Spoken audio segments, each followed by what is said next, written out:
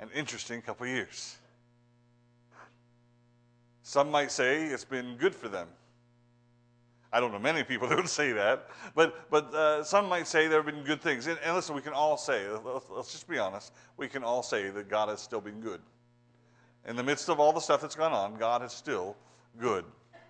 It may have been a difficult time for churches. It may have been a difficult time for families.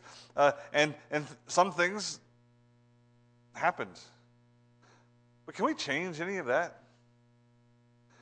Is there a time machine somewhere that we can hop into and go back and change anything that happened to us or any of the choices that we made? Not that I found. In fact, I know there isn't, because who's in control of time? God. And he hasn't given us that power or that ability. That's one thing that with time, as years go by, and there are things that I wish I could go back and I could do differently. There are decisions that I made that I wish I could change. And some of those things I'm ashamed of. Sin that I committed, walking away from God for a while, man, I wish I could go back and change it, but I can't. What I can do is learn from it. The Bible, or not the Bible, there's a saying, those that do not study history shall repeat it. Because, and man, I wish I learned from other people's histories. However, many times we're all just dense enough that we need to learn it ourselves. Now, while we can't change the past,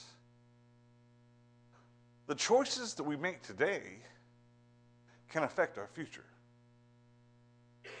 Today we're going to look at a passage of Scripture where the prophet Elisha is prophesying through this King Josiah, who, by the way, is not a good king. He's an evil king. However, God is using him in this prophecy to predict the future. And when I say predict the future, let's just cover a couple things here real quickly. God is sovereign. Is that not true? We know that if something happens, it's because God has allowed it to happen. We know that God is the one who in his foreknowledge and his election has chosen each and every one of us. Now, when I say election, I don't mean he picks and chooses, but because he knows who would choose him, he chooses them. But on the other side of that, we also have another doctrine that we all agree with, free will. You can make your own choices. And the choices, because if you could not, you would say, you just blame everything on God. Well, God chose me to do it. That's why I did it. Listen, I've learned, and somebody once told me, when I asked them about something, if they'd be interested in doing something, they said, well, I'm 76 years old. I believe that's how old they said they were. I'm 76 years old, and if I didn't want to do it, you're not going to make me. Is that not true? Now, we can force our children to do things, but we come to a point in time that if we don't want to do something, has anybody ever tried to make an adult do something they didn't want to do? It can be difficult. Even the simplest of things can be difficult. When I was on the ambulance, working on the ambulance or the fire department, there were times that people would just literally play dead. They weren't hurt. They weren't sick. It was they just didn't want to do what we were asking them to do. And because of what they had done, they had to go to the hospital to get checked out, and the police officers were there. And those people, they would either resist you, which was hard enough, but the cops would wrestle them and they'd fight them, or they'd play dead. Jello man. It is not impossible. It's extremely difficult to make somebody do something that they don't want to do. We have free choice. You all chose to be here this morning, did you not? What a great choice. And not because you're here listening to me, because we're here. This is the beginning of the year. The choices that you make today are going to set the direction for your life. We can choose good things or we can choose bad things, but the choices that we make have consequences that affect us. and they affect others. This choice that King Josiah is given, we see that it not only affects him, but it also affects the entire nation of Israel and their history. And you say, well, but God's in control, and God declares what's going to happen to the nation of Israel. Yes, he does, but God always works through people. God always works through people. Did God need Noah to save Noah and his family from the flood? No, but he told Noah to build an ark, did he not? So Noah was participated in the work of God. If he hadn't participated, he'd have been swimming with everybody else. Did God need Abraham to send Jesus Christ through his lineage to this earth? No, but by faith, Abraham obeyed God. Did God need the 12 disciples to tell the whole world about Jesus? No. He could have written it in the sky. He could have written it on the hearts of every human being. But God uses people.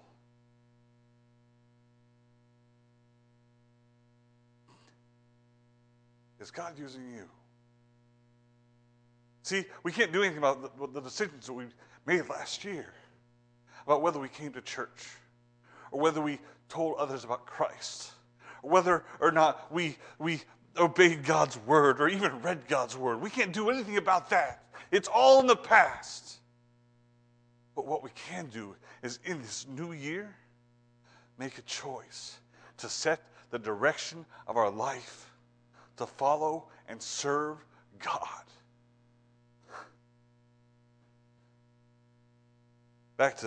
Open your Bibles to 2 Kings chapter 13. I know we already read it through it, but we're going to go through this passage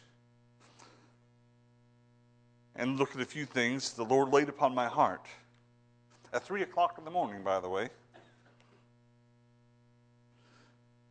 By the way, before I get into reading the word, and then we're going to pray, we didn't talk about birthdays this morning, did we? But there was a birthday that wasn't on the thing. Sabrina's birthday is today. And I'm not going to tell you how old she is, but her husband told me. All right. I just want to make sure I mentioned that. Yes, and Bethany. Well, her name was up here for everybody to see, but it's Bethany's birthday today too, and there was somebody else's birthday. Who was it? Nobody's willing to raise up their hand to get pointed out. Somebody's birthday was here. All right. That's all right. 2 Kings chapter 13. It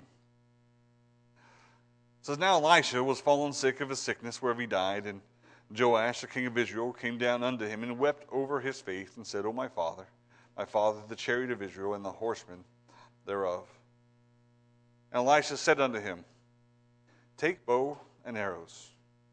And he took unto him bow and arrows. And he said to the king of Israel, put thine hand upon the bow. And he put his hand upon it.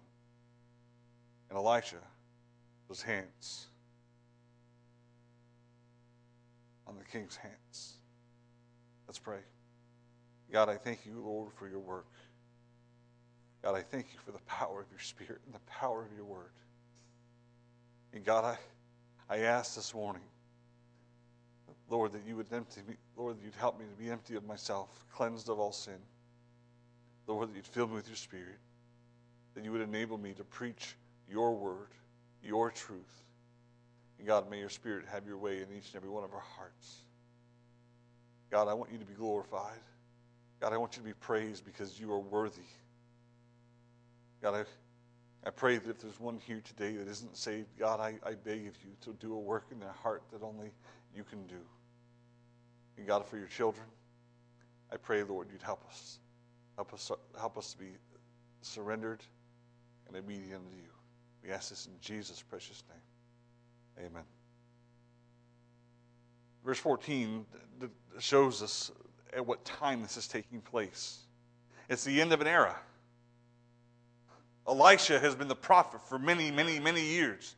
He had followed Elijah, and when Elijah, if you understand it, if you remember, Elijah didn't die. Elijah went up in a chariot of fire. What a way to go!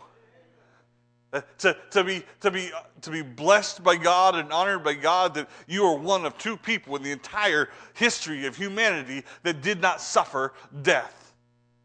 The first is Enoch. The Bible says that Enoch knew God and that he walked with God, and that pleased God, and that he was not, for God took him.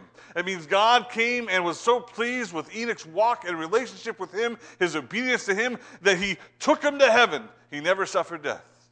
Elijah, on the other hand, we don't know his beginning story, but we know the account, and I say story because it's not, I don't mean story, but the account of his life. But we do know that he served God, he was a prophet of God, that he prayed, he got heard and answered. Man, he was the one who stood on the mountain and prayed, and fire fell from heaven and burnt up the offering that was covered in water, and even licked up all the water, and won that great victory over Baal and his worshipers. He was the one who turned Israel back to God. Before that had happened, he asked them, "Who will you serve?" And the Bible says they answered not a word. But when that happened, when they saw the power of God and the power of prayer, they said, "The Lord, He is God." Man, God blessed him so much. His life was powerful. And when the end of his life came, he didn't die. God sent a chariot of fire from heaven to pick him up and to take him up to heaven. Elisha was there when it happened. And you remember Elisha's prayer? His request, give me a double portion. He wanted a double portion of what Elijah had, the spirit which Elijah had. Listen, it wasn't Elijah that brought down the fire. It wasn't Elijah that brought down the rain or held back the rain. It wasn't Elijah that raised the woman's son from the dead. It was God who did all those things. But remember what we said before, God uses people. And God blessed that man, Elijah. And Elisha wanted a double portion of what Elijah had. He wanted the power of God upon his life. He desired to serve him. He desired to give his life for him. And do you remember what happened when Elijah went up into heaven? The Bible says his mantle fell from that chariot of fire. And Elisha picked it up. I'm going to mix up their names. I apologize for that. They sound similar. It's why my wife wouldn't let me name Elijah, and Ezra, Elisha. Anyways, as it is, I still get it mixed up. But that mantle fell from heaven, and Elisha picked it up, and he walked back to that river that they had just crossed. And they crossed on dry ground, mind you, because Elijah had split the waters. And he gets back to that river, and he says, "Where is the Lord God of Elijah?" I told you I was going to do it. And he took that mantle and he struck the waters, and the waters parted, and he walked across on dry ground. God had given him the spirit, not the spirit of Elijah. He'd given him a double portion of the spirit of God that was upon his life. He has done. In fact, if you go back and count, including the last miracle, which takes place after his death, when a soldier is cast on his bones, a dead man is cast on his bones, and the man comes back to life. He does exactly double the number of miracles that's recorded for Elijah. But beyond that, and that's not really the point of the message, he's had a great ministry. And now this king has come unto him, and the king is not a good king. In fact, if you go back a few verses, you read about him. It says in verse 10, "In the 37th year of Joash, king of Judah, begat Jehoash, the son of Jehoaz, to reign over Israel and Samaria, and reigned 16 years. Now, Jehoash and Joash are the same name, and there are two kings, and they kind of overlap. One's king of Syria, one's king of Samaria. It can be kind of confusing, but the important thing is this in verse 11. "And he did that which was evil in the sight of the Lord. He departed not from all the sins of Jeroboam, the son of Nebat, who had made Israel sin, but walked therein." He was a wicked king. But this wicked king had seen God's hand all over Elisha, and God used Elisha. Elisha was a teacher. He taught men of God. He performed many miracles. And he was, listen, back then the prophet wasn't just a miracle worker. What did a prophet do? They spoke the very word of God. The Bible says in the New Testament that the holy men of God spake as they were moved by the Holy Ghost. See, when Elijah spoke and he prophesied, he wasn't just saying what he wanted to say or what he was thinking. It wasn't his opinion. It wasn't his thoughts. It wasn't what he thought might convince somebody to do something that was good. When he spoke, when he was moved by the Holy Spirit, he was speaking the very word of God. So Joash has seen that, even this wicked king, and he's come down to Elisha's house, and Elisha is sick. And the Bible tells us there in verse 14, that he's sick nigh unto death. This was the illness that was going to kill him. Have you ever seen somebody so sick they were going to die? They are frail. They are weak. They can barely speak. My mom was in the hospital for 2 weeks with COVID. Praise God, she is home. And the doctor said he's never seen a recovery from where she was just about on the ventilator to where he said he can't explain it. He doesn't know how it could happen. Her answer was this, that I know how it happened. God's people were praying for me. I praise God for what happened. But listen, she's home and she's sitting on oxygen because if without it, she can't breathe. In fact, when they left the hospital, they hooked up the O2 tank in the car, and my dad started driving home, and about 10 minutes into the ride, she's, I can't breathe. They hadn't turned it on. Now, it wasn't on purpose, but I want you to understand, she's weak. I went to visit her yesterday. She couldn't even get out of her chair without getting short of breath. She talked about climbing. Listen, she's not even nigh death. She's just recovering. Elisha is on his deathbed, and the king comes and he weeps. And do you remember that phrase that he mentioned? There in verse 14? It says he wept over his face and said, "Oh, my father, the chariot of Israel and the horsemen thereof." He's repeating the same phrase that Elisha cried out when he saw Elijah go up into heaven. It's the very same phrase. In fact, if you go back and read it, it's exactly what he said. Listen, he understands that he's a man of God. One thing I want to point out here, even though both were men of God, even though God used them both greatly, they both had different endings in their life. One was one of honor. It would be an honor to go up in a chariot of fire. The other suffered sickness, illness, and death. Can I tell you that your service to God does not guarantee honor here on this earth. It does not guarantee that there's no trial here in this earth. But I can tell you, he got a welcome when he got home. Now, that's not the message. I haven't even got to really the text yet. The next verse is the text. Now, while Elisha is weak and on his deathbed and really just struggling, Joash is weeping over him.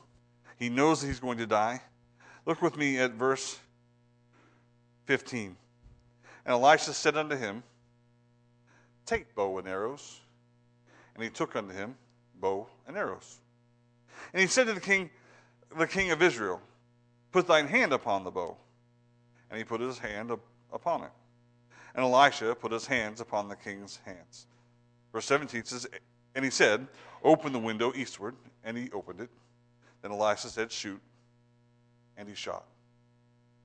So what's going on here? Well, God has given Elisha a specific message to give to Joash. It concerns the future of the people of Israel. And I'm going to explain it to you here, and then we're going to take some lessons and some thoughts that the Lord laid upon my heart as I read through it. So Israel has been attacked and abused by the nation of Syria.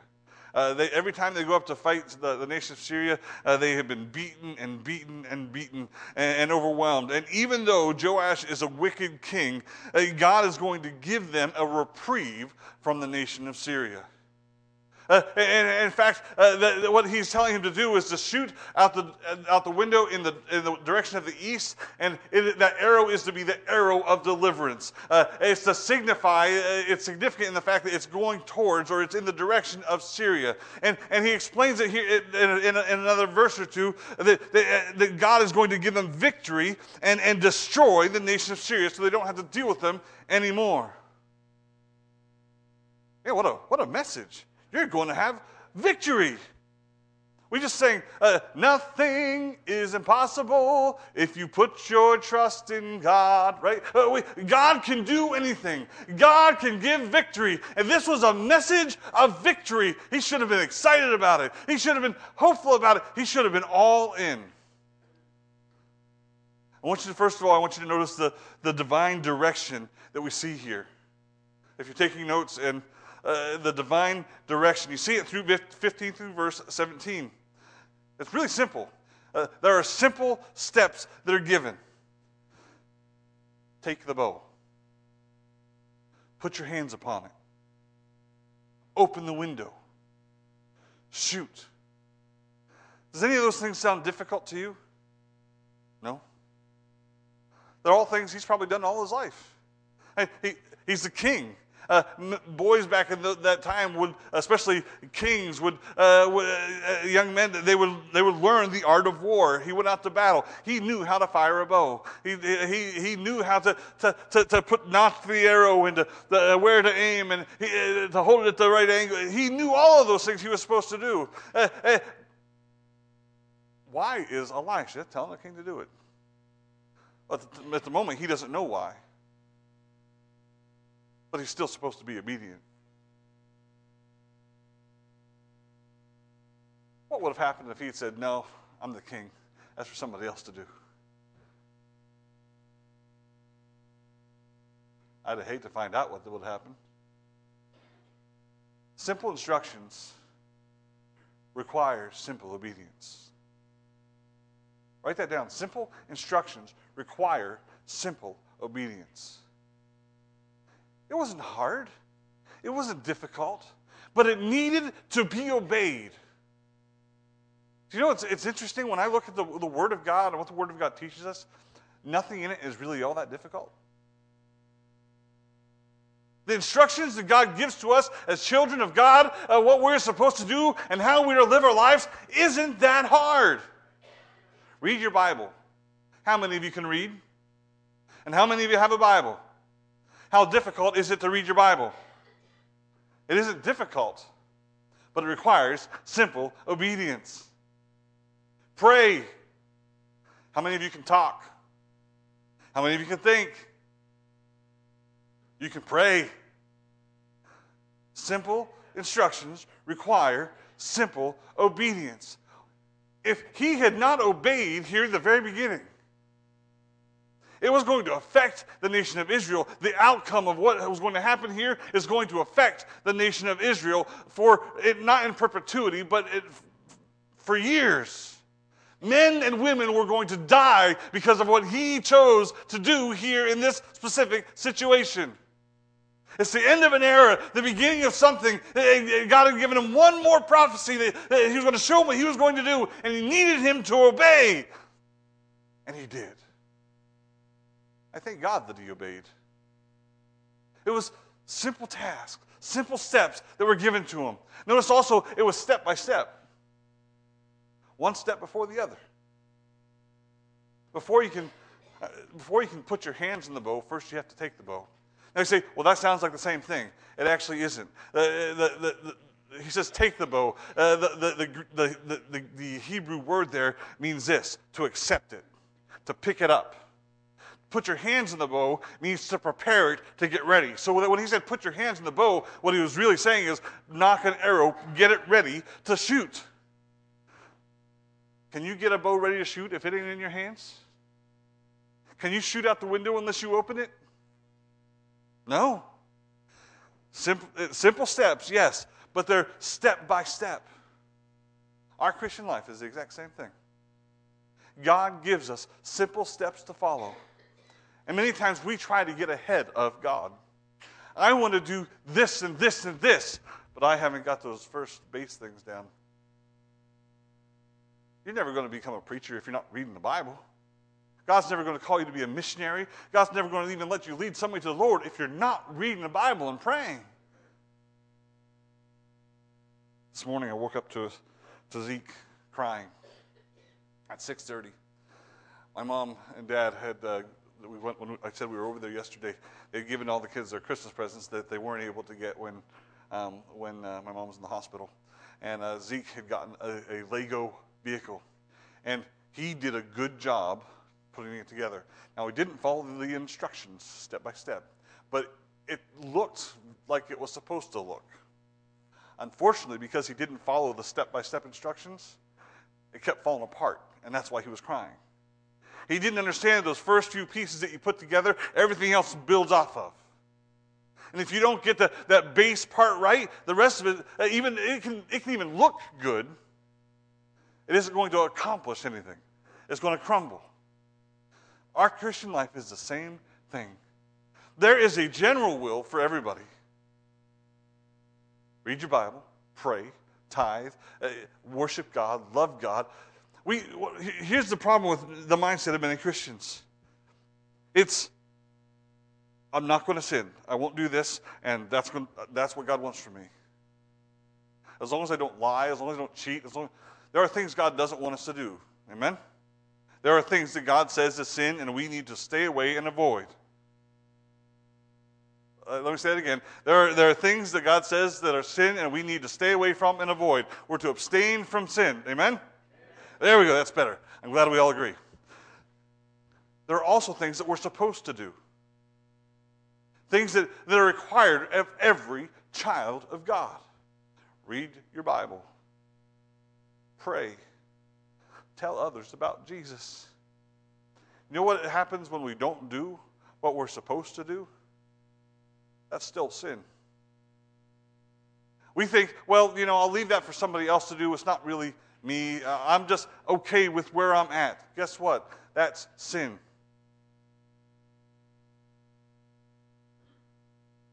When's the last time you told somebody about Christ? Well, I'm not really who I am.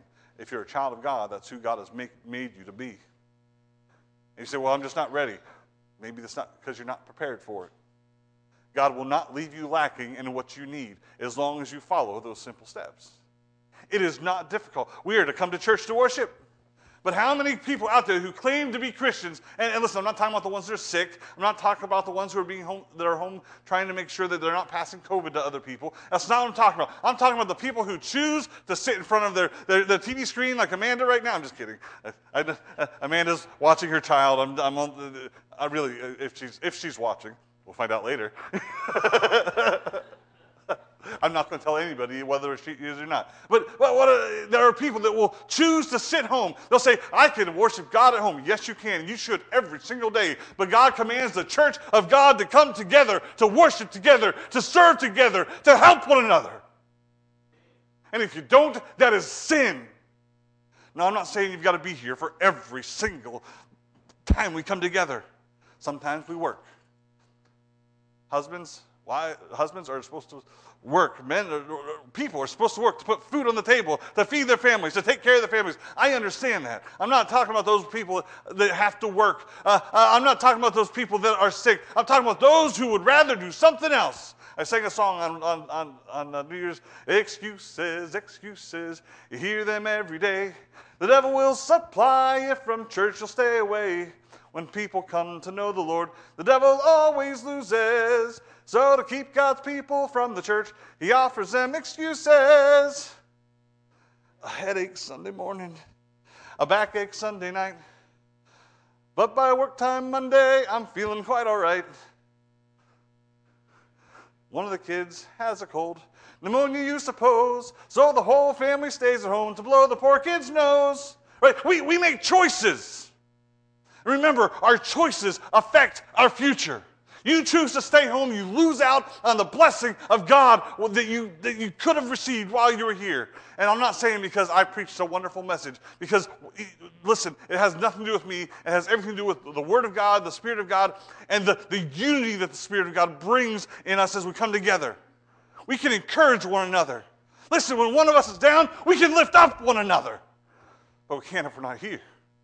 And when it's you that is discouraged, and when it's you that is weak, you need someone to come along and bring you up, but you can't. We can't because you're not here, because we can't come alongside you. Simple, step-by-step instructions that God gives us that we need to follow, and the church of God is failing. All of us. as witnesses of God, we are failing.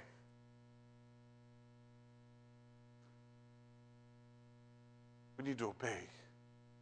Step 1. Step 2. Step 3. We need to obey the Word of God, and God will build upon that foundation of our faith and obedience. He'll strengthen us and empower us to do God's will. Simple steps, step by step. It takes simple submission to the Word. Simple submission to the Word. Remember, the prophet, as he spoke, wasn't giving his opinion. God told Elisha to tell the king, Joash, to pick up the bow, to put his hands on the bow. It took simple submission. Joash could have said, I am the king. Why should I listen to you? Who are you to tell me what I should do? You say, well, I would never say that to God. You may not say it with your words. But how many times do we say it with our actions? Or maybe it's not absolute rebellion to the Word of God. Maybe it's just ignorance to the Word of God.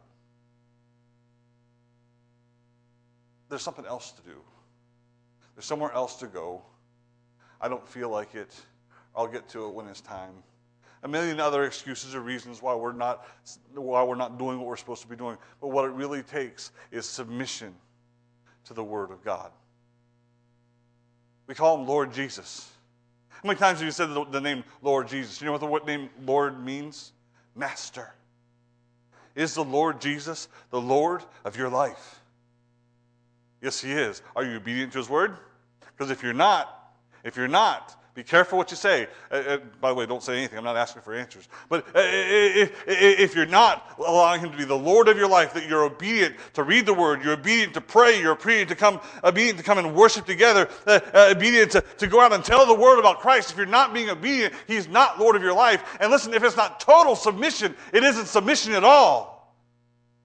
Say, well, I go to church, and I do read my Bible, and I do pray. I just struggle telling people about Christ. Listen, that is a simple instruction. So well, it's a lot harder than you're saying. Can you talk? Nobody's talking now. But if you have a mouth, and God has given you the ability to communicate, and you're willing to talk about the weather, or you're willing to talk about your favorite TV show, you're willing to talk about anything, but you won't talk about God, guess what? That is not submission. You say, well, I've submitted this part of my life, but you haven't submitted all of it. And God, Jesus Christ gave all his life for you. And let me say this, you don't belong to yourself anyways. You're a purchased possession if you're a child of God. You are his, and you're to do what he's called you and told you to do. Simple submission. What's it mean? It means, yes, Lord, whatever you want me to do. We just covered the Christmas story over looking at several different people. Do you remember Mary? Mary, this young single woman who's never known a man, and she's engaged or espoused to be married. There's a marriage contract. There's a man in her life. She's got a future ahead of her, and the angel comes and says, "You're going to have a son." And she goes, "How can this be, seeing that I know not a man?" And then he told her that the Holy Spirit was going to come upon her, and that which was born in her was going to be born of God. And she said, "As you said, let it be." She was submissive. Listen, it was going to change her life. It was going to change her future. It was going to make a mess of her life. But she said, as you say it. Listen, that should be our response to the Word of God. And listen, God speaks through his Word. God also speaks through the Spirit of God in our lives. Now, I'm not saying that you're going to see a message written on the wall or have an angel appear unto you, but there are times when the Spirit of God, especially if we're tender to it, will work in our lives and lead us to do something, and we're going to get to that in a minute. But when that happens, we need to be submitted to the Lord. We need to say, "Yes, Lord," and do it. Simple submission. Next, there's subsequent staging. Look at verse 16. Verse 15 says, "And Elisha said to take bow and arrows, and he took the bow and arrow. And he said to the king of Israel, Put thine hand upon the bow. and he put his hand upon it. And Elisha put his hand upon the king's hands, and he said, open the window. And Elisha said, shoot, and he shot. When I say subsequent, God's preparing him for what he's going to do. He can't shoot out the window unless he picks up the bow. He can't shoot out the window until he notches the arrow. He can't shoot out the window until he opens the window. All of these things are building upon one another. It was as God did it. He did it one thing after another in the right order. Listen, we need to do what God's called us to do in the order that He has called us to do those things. He's never going to call you to be a missionary if you're not telling somebody here about the Lord Jesus Christ. He's never going to call you to preach if you're not willing to read the Bible and then share what you've read. He's not going to call you to do anything for Him if you're not going to do those basic fundamentals first. And the reason I'm saying this, listen, churches are closing all over this country. Churches are closing in this state. Numbers are dropping. Why is that? It isn't because God doesn't care about us and has forgotten us. He's not, Brother James posted a meme and said about COVID. It said, it was talking about God. Are you all still alive yet? He hasn't just set us on course and left us. His desire is to use us. His desire is to reach people for Christ. He's long-suffering, but He uses people. But people aren't doing the basic steps, and nobody will become a preacher. They'll never be called or even submit to preach if they don't know the benefit and the power of the Word of God by reading it and studying it. It's subsequently in our lives. We need the sequential in our life. We need to do the first steps first and follow on and see what God does. Subsequent staging. Subsequent steering. I want you to notice the next verse. Verse 16. And he said to the king of Israel, put thine hand upon the bow. And he put his hand upon it, and Elisha put his hands on the king's hands. Now verse 17, he said, open the window eastward. He gave him a direction. Notice it started out with just simple steps. Now he's even telling him what to do, where to go, or where to shoot the arrow. He says, open the window and aim eastward. Again, one step after the other. Listen, God is not going to leave you wondering what He wants you to do. You do the basic steps, and He'll open a door. When I was a young man, I thought that you needed to seek the will of God in your life. That you needed to pray and say, God, please show me what you want me to do. And then God would reveal this great big plan to you that you would know what you would. Man, I wanted to know what I was going to do when I was an adult, when I was 18 years old. I wanted to know who I was going to marry because I was interested in a young lady, and she wasn't the one, by the way. Praise the Lord. But I also want to know where I would serve and what I would do. I said, God, I'm willing to do whatever you want. Just tell me. And He says, wait, you're not ready yet. I didn't know. Why? Because it wasn't time. You know, God will open the door when it's time. You know, there's never a place in Scripture where it says that God opened up with any single person and told them everything He wanted them to do. Not once. It was always subsequential. David. Was David looking for or looking to be king? Nope. He was a young boy in a field, watching some sheep. Was Paul looking to go to be the first church planter? Nope. He was serving in the church at Antioch for 10 years when God called him out. Was Abraham looking to bring the people of Israel out of Egypt? A little bit at first, but then when God actually called him, he wasn't. He was a shepherd up on a mountain. Everybody in Scripture was called out of what they were doing, but they were called when they were ready. Moses wasn't ready to lead the people out of Egypt until he was up on that mountain. He went from being a rescuer of the people of Egypt when he was in Egypt and he killed that soldier, or that slave master, to being a shepherd who had learned to lead some sheep so he could shepherd the people of Israel. There's a process that needs to take place in your life. You don't know what God's going to do in your life? Wait. He will open doors. He will show you what you're supposed to do. But He won't show you that until you do what you're supposed to do first. Lastly, there's a successful shot. Elisha said, pick up the bow. Put your hands on the bow. Open the window. Face eastward. Shoot.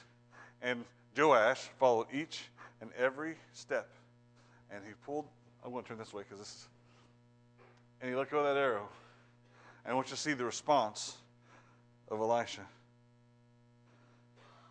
You see it here in verse 17. And he said, open the window eastward. And he opened it. Then Elisha said, shoot. And he shot. And he said, the arrow of the Lord's deliverance and the arrow of deliverance from Syria. For thou shalt smite the Syrians in Aphek till thou hast consumed them. Wow. Success.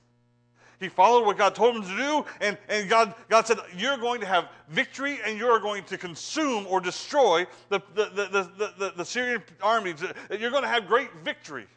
They won't come back. They'll never be a burr under your saddle. They'll never come back to haunt you. They'll be done. It'll be finished. It'll be over with. That is success. Now, how many times do you think Joash picked up a bow and arrow and shot it? I don't know how many times he shot it out a window, but he's done it many times. We talked about the divine direction and how God directed him to accomplish what he wanted him to accomplish. But it doesn't stop here. Not only do we see divine direction, but delivered dynamics. Go back to verse 16. He said unto the king of Israel, put thine hand upon the bow. He notches the bow or the arrow onto the bow. He's got it in his hands. Notice what it says next. And Elisha put his hands upon the king's hands. Why? Here's this sick old man who's about ready to die of some illness that's going to kill him. He is weak, he is exhausted, he is tired, and even though he knows he's going to die, his desire is to serve God until the end. Man, I wish there would be some more people who were willing to do that. Serve God to the very end, no matter where it takes you, no matter what you do. Just, if God wants it, I'm going to do it. But he's going to serve God to the very end. I want you to notice the nature of the act. Did he help? Did he help him shoot that bow? Did Joash need the extra strength to pull the thing? I don't even think he helped him do that. Before he shot the bow, remember, he had to open the window. He notches the arrow, and Ezra, come here for a second. Come here, faster. This is the slowest Joash I've ever seen. All right, so notch an arrow. Okay, so he's prepared to shoot it. Now, he doesn't have a direction yet. He's not actually pulling it back yet, but he's prepared. He could shoot very quickly if he needed to. Elisha comes along, and he puts his hands, just for a minute, on the hands of Joash. He doesn't assist him in shooting it. He doesn't point him. He doesn't, it's not one of those moments where you're like, right? It wasn't anything like that. It was signifying the power of God. Listen, Joash has shot that bow so many times it never meant anything. He knew what to do. It was simple to do. He could probably do it in his sleep. But this time, this shot was going to be more than any other shot that he had ever taken, because this shot was going to be the arrow of deliverance. Stand by. Listen, every child of God, we need to follow those simple steps. But before we can do anything for the Lord, before God can use us in ministry, and listen, God desires to use you. God desires for you to reach people for Christ. God desires some of you, maybe, some of these young men to be pastors or missionaries. Some of these young ladies to be Christian school teachers or missionaries. Listen, you don't know what God could call you to. God desires that for you. But until you do those simple steps, and then receive the power of God, the hand of God upon your life, you're never going to do it. See, I can get up here and preach. Preaching is just speaking. Now, I say that in quotation marks, because preaching is declaring the Word of God. But I can get up here and I can read and preach and declare the Word of God, but if the Spirit of God is not, now I know He's in me, but if He's not filling me, what am I lacking? The power. See, I can talk, I can do all kinds of things. I can convince your minds, I can work in your thoughts. But listen, the only thing that will change your heart is the Spirit of God moving in you. And the only thing that will change somebody else's heart is the Spirit of God moving through you to affect them. You want to serve in ministry? Listen, you Sunday school teachers, man, I thank God for our Sunday school teachers, those who take the Word of God. And listen, you want to really touch the hearts of your children? You really want to see those young people saved or those adults saved, Brother James, Brother Rich, whoever's teaching the adult class? Listen, you want to see that? You need the Spirit of God. You don't just come with a lesson prepared. You spend time on your knees in prayer saying, God, please help me. I need you. I can't do this on my own. That's what's going to work in the hearts and lives of other people. Say, listen, I don't want to do anything great. You don't have to do anything great. Let God do it through you. Some of the greatest men of God who served and did something for God are never named. We don't know who they are. Can anybody tell me who D.L. Moody is? How many of you know the name of the person who led him to Christ? It was a Sunday school teacher. If that Sunday school teacher hadn't been filled with the Spirit and followed the Spirit to the place where D.L. Moody was working in a cobbler's shop to lead him to Christ on his break, listen, there would be no D.L. Moody. You would never heard of him. See, we don't all need to be big names. Listen, not everybody was Noah or Moses or Joshua, but they were all servants of God, and we all need the power of God upon our life. There was significance in the act. There was a necessity of the act. And there's also the number of the act, the order in which it happened. Listen, when we talk about the Spirit of God or being filled with the Spirit, it doesn't happen. It doesn't just happen. Wouldn't it be nice if the Spirit of God would just come down and fill all of us? Now, He's in all of us. If you're saved, the Bible tells us the Spirit of God dwells within you. But the Bible also tells every Christian to be filled with the Spirit. So we know that there's a difference. You go back in the book of Acts, and Acts chapter 2 and 3 and 4 and 5, the apostles were filled not just once, but multiple times. There needed to be a repeated filling of the Spirit. And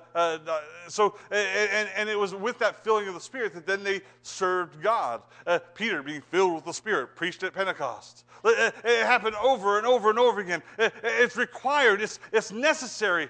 But it comes first after prayer and time in the Word. Go back to, it says, pick up the bow. There were some steps that came first. Before he put his hands on, he could have just, Josiah could have walked in and he could have put his hands on his head or he could have just told him what was going to happen. But listen, what he did was he said, pick up the bow, put your hands to it, and then there was significance to it. We need the Spirit of God. If we're going to do anything for God, it's necessary. And we need to prepare ourselves first. You know, if somebody's filled with the Spirit, the hand of God is on somebody, you can tell. So how can you tell? Well, the Bible says that we can tell. Acts chapter 6. If you remember the account, and if you don't believe me, you can look it up. Acts chapter 6 is when the church was growing exponentially, and there were widows that weren't being taken care of in the church, specifically some Greek widows. And some people were upset about it. They brought it to the attention of the apostles, and the apostles decided that they needed to appoint some deacons when I say deacons, we're talking about servants, people to serve tables, people that were to serve those widows and take care of things, because the apostles found it more important for them as the proclaimers of the word that they prayed and studied the word, and that somebody else do it. Does anybody remember what the requirements were for a deacon? What's that? They're to be honest. What's that? Well, that's one of them. Filled with the Holy Ghost. That's one I was going for. There were a couple of them, but one of them was filled with the Holy Ghost. They gave that as a requirement, saying, you guys, the church, is going to appoint the deacons.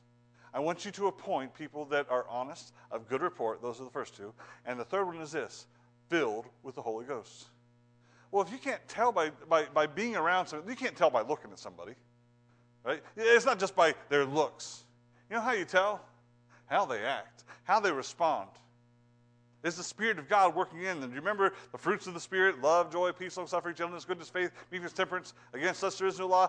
Those fruits of the Spirit are evident in their life. So they look at them and they say, this one's filled with the Spirit. We're going to elect him. we're going to choose him. And they chose 7 men who were full of the Holy Ghost. Well, if you can tell when somebody is, can't you tell when somebody isn't? Here's a question. I'm not going to judge. I'm not going to sit here and pick and say, I think you are and you aren't and you are and you aren't. Though I believe there are times when you can tell in certain people's lives. Look at yourself and you make an honest assessment of your own self. Are you filled with the Holy Spirit? Do you spend time in prayer in preparation for serving the Lord? Do you ask God to prepare you to tell others about Jesus Christ? Listen, if you're going to tell somebody about Christ, you need a few things, and one of them is the Holy Spirit. Are you filled with the Holy Spirit?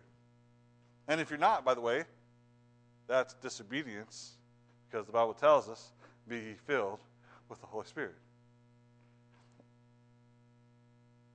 So we see the divine direction, the delivered dynamics.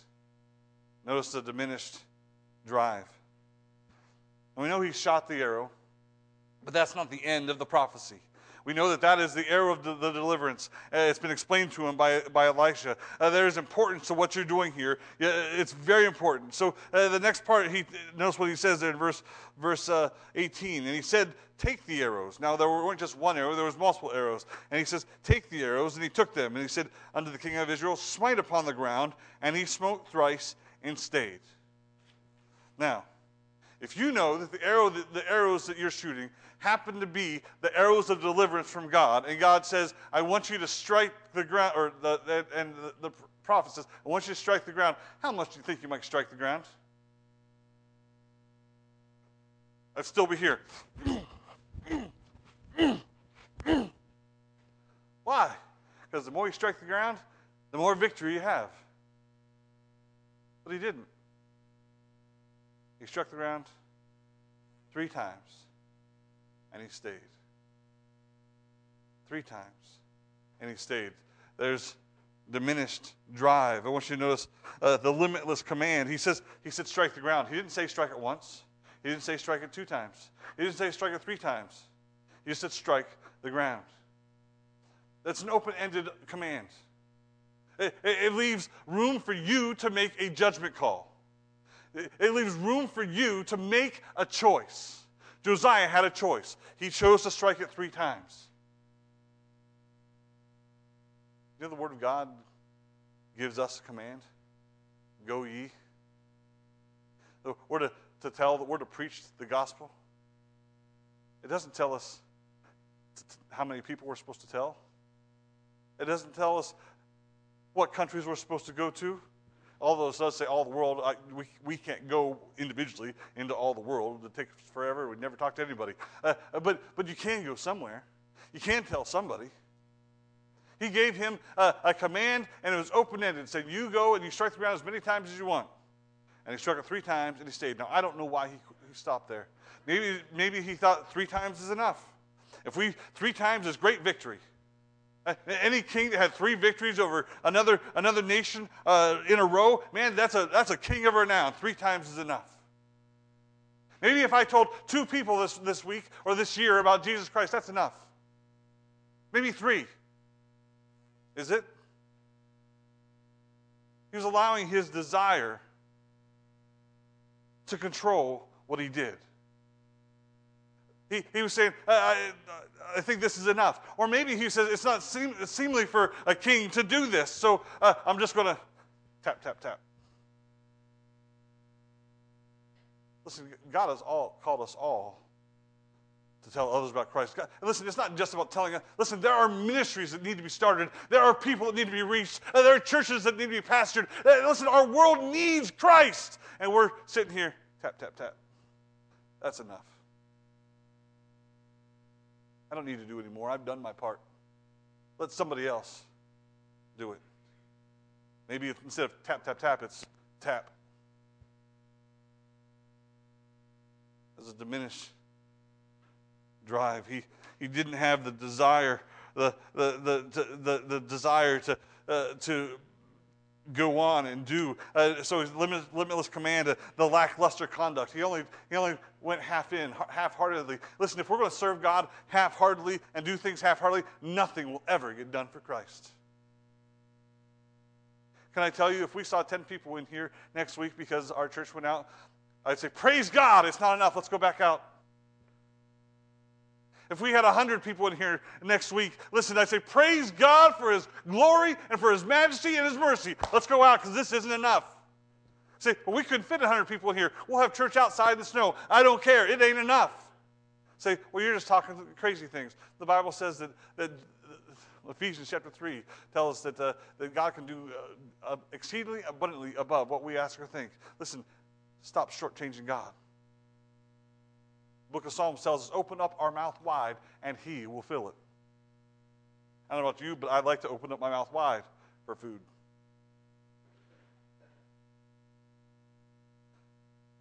Do you trust God to do something? That's enough. Maybe the king said, I've got other things to do that are more important. I'm the king. I've got a country to run. You don't know the responsibilities that I carry.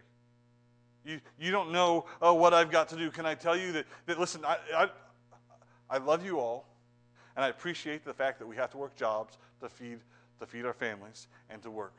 But God is more important than all of those things.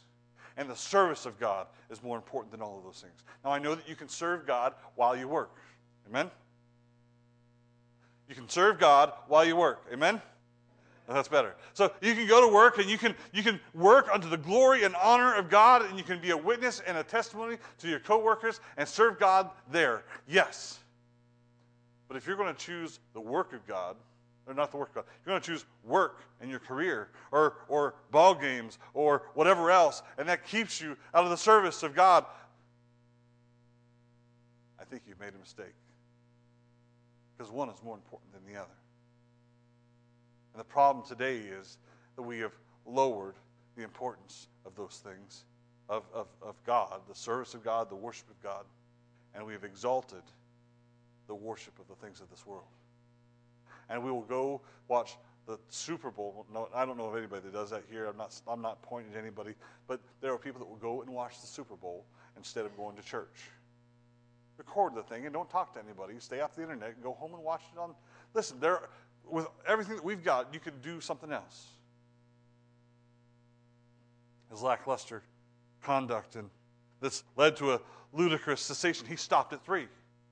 If you knew that God would bless and God was going to use this and change the history, then you would do something. Listen, if you knew that you were going to knock on somebody's door and they were going to get saved, and that person was going to be the next pastor of this church, or that person was going to become a missionary and lead hundreds or thousands to Christ, or that person was going to give their life and possibly be the one to lead one of your kids to Christ, man, you'd go knock on that door fast, wouldn't you? I want you to know. The problem is we don't know the future, and we don't know what's going to happen. God does. But what God has done is He told Josiah to strike the ground. And Josiah stopped at 3. God has told us to go and tell the world. And we stopped at 3. It was ludicrous that He stopped. As we have the benefit of hindsight. Right? Hindsight's 20/20. We can see what He lost. But we can't see what we've lost, can we? We can't see the numbers of people that aren't in these pews because we didn't tell them about Christ. We can't see the numbers of people who are now dead in hell because we didn't tell them about Christ. We just know we stopped.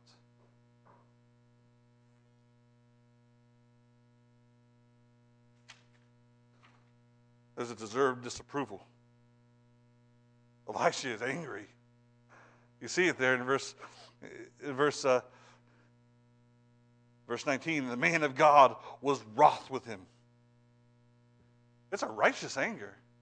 Because he knew what the outcome was going to be, because God had told him. Remember, he is the one who was bringing the word of God. He understood that the number of times that he struck that ground was going to be the number of times that they had victory. But he also knew that the number of times that he didn't strike the ground, that limited obedience was going to mean that they were going to have less victory. And in fact, Syria was not going to be destroyed or consumed and would rise up again and hunt them. He was angry. He said, you should have struck it 5 or 6 times and had total victory. But instead, you struck it 3 times. Listen, God is angry at us. We go about our lives thinking God is happy with us because we're not sinning. We're not committing adultery, and we're not committing murder, and we're not lying to everybody. But listen, God has told us that he has called us to tell others about Jesus Christ. You don't save people, and I don't save people, but God uses us to get the gospel to the lost so that he can save people. But if we don't do it, can I tell you this? What happens is God looks down at us, and he sees our disobedience, he sees our lackluster desire, and he's angry. He's sick and tired of the disobedience of his people and say, I'm a good Christian. How good are we? I don't know about you. I know about me, and God is angry at me. The Bible says if judgment's going to happen, it's going to happen first in the house of God. Elisha was right to be angry. And he reveals to us the ruin and advantage. He says, you should have struck it 5 or 6 times because God would have done this. We don't know what God would do if we would put our all into everything, but we don't. We hold back. We give our reasons and our excuses, but we hold back, and God is limited in what he can do. How many more times would God have blessed the people of Israel? But the Bible says in the book of Psalms that he limited, or that they limited God because of their sin, because of their lack of faith. How much is our lack of faith? How much is our lack of obedience to God limiting what God could do? How big would our church be? Now listen, I'm not worried about the size of our church. Don't misunderstand me. It's not about numbers. But how would the kingdom of God be affected if we gave ourselves all to Christ instead of giving ourselves all to whatever's on television, or all to whatever's on Facebook, or all to whatever is consuming our lives and keeping us away from the things of God?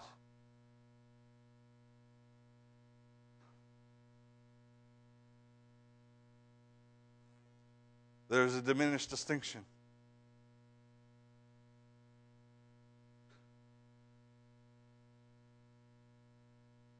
He says, the man of God was wroth with him and said, thou shouldest have smitten Syria till thou hast consumed it. Now notice the word whereas. The word whereas means this. Because you chose to do this, this is the result. Our choices affect the future. See, but God's in control, and God uses us. Your choices, whether or not you choose to come to church, whether or not you choose to read your Bible, whether or not you choose to read, to pray, whether or not you choose to share the Word of God, whether or not you choose to study the Word of God, whether or not you choose to submit yourself to the Word of God, that affects your life. It affects what God can do in you and through you. And you say, hey, I'm happy where I'm at. I am sad for you. We just went through studying the book of Ephesians, and it says that we are to be the praise to his glory. How do we do that? By becoming like Christ. So we allow the Word of God to affect us. We strive to serve God. We strive to be holy. Even though we know that we're not going to achieve it, we're going to strive for it to bring honor and glory to his name. We strive to tell others about Christ because that was his main goal while he was here on this earth. Not to heal, not to feed, not to raise people from the dead, but to tell people about himself and to die on the cross. The Bible tells us that Jesus came to seek and save that which is lost. That was his goal. And he was about his Father's business, according to Jesus in John chapter 4 and in the book of Luke. He had meat to know. Can I ask, what's your business? What's your desire? What have you spent the last year, 2 years doing? We've all been afraid of COVID and all the things that are going on. And listen, I'm not saying that COVID isn't dangerous. My mom almost died from it. Listen, what I'm saying is that we allow the world, we allow the circumstances to control us. We allow our fears to control us. We allow our own flesh to control us. But we don't allow the Spirit of God to lead us and to guide us and to bring honor and glory to his name and to tell others about Christ. So many people, listen, I did it myself. Stopped going knocking on doors because I was afraid that people would be offended that I was out sharing the gospel because COVID. Guess what? I didn't get to lead anybody to the Lord because I knocked on the door, because I didn't get to tell anybody, because I let the fear of God, or the fear of COVID keep me from it, and the fear of what other people thought. But can I tell you, God didn't say, go ye into all the world until 2020, and then stay at home.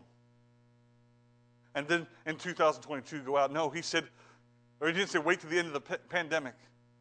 He said, go. Listen, I'm not saying you go around coughing in everybody's faces. I'm not saying you get up in the personal space. But God gives us opportunities if we are willing and if we're obedient and if we've been prepared by reading our Bible and studying and praying and asking God to fill us. Listen, God will use us to bring honor and glory to his name, but more importantly, that is most important, we'll do that by leading people to Christ. And even if we don't see anybody saved, we were obedient in doing it. And that brings honor and glory to his name, and he'll bless that. There was a reckoning. What's the reckoning? They had victory.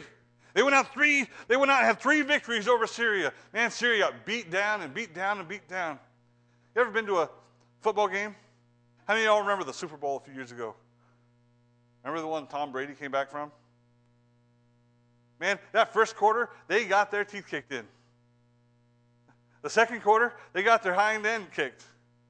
The third quarter, man, they were on the ground and the other team was just around them. Now, this isn't actually how the game was played, but you remember, they were down. What was the score, Brother James?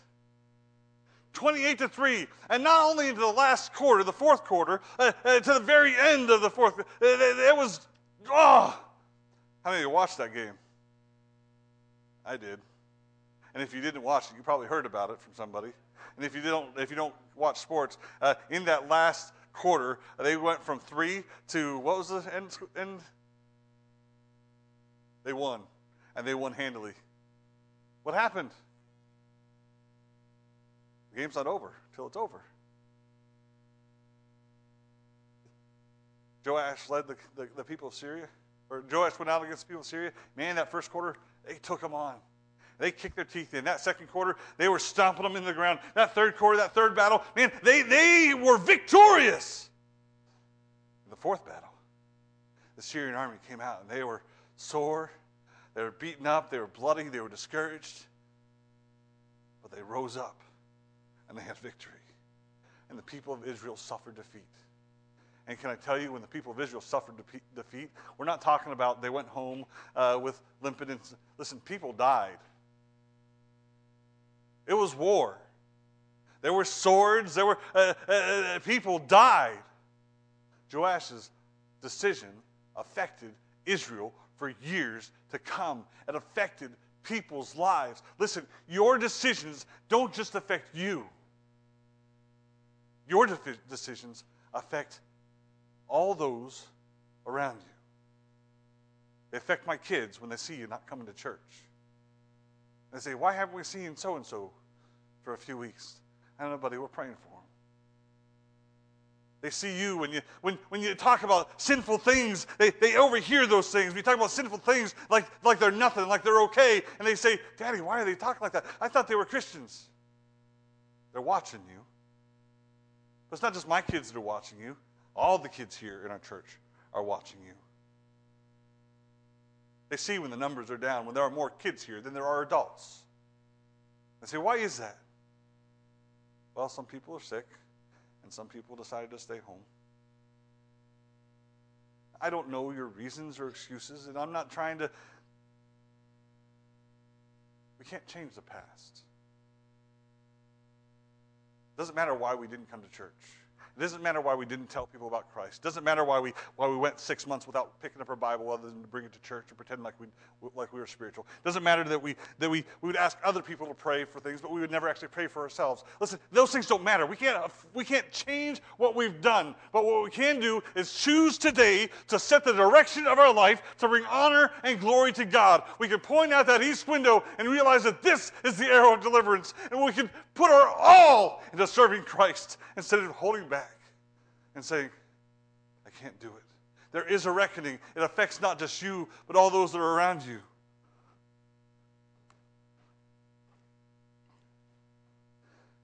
This is 2022. It is the very first Sunday of the year. I'm grateful and thankful, and I praise God that you're all here. I don't know the decisions that you've made this last year. I don't know how many of you have witnessed and how many of you have not.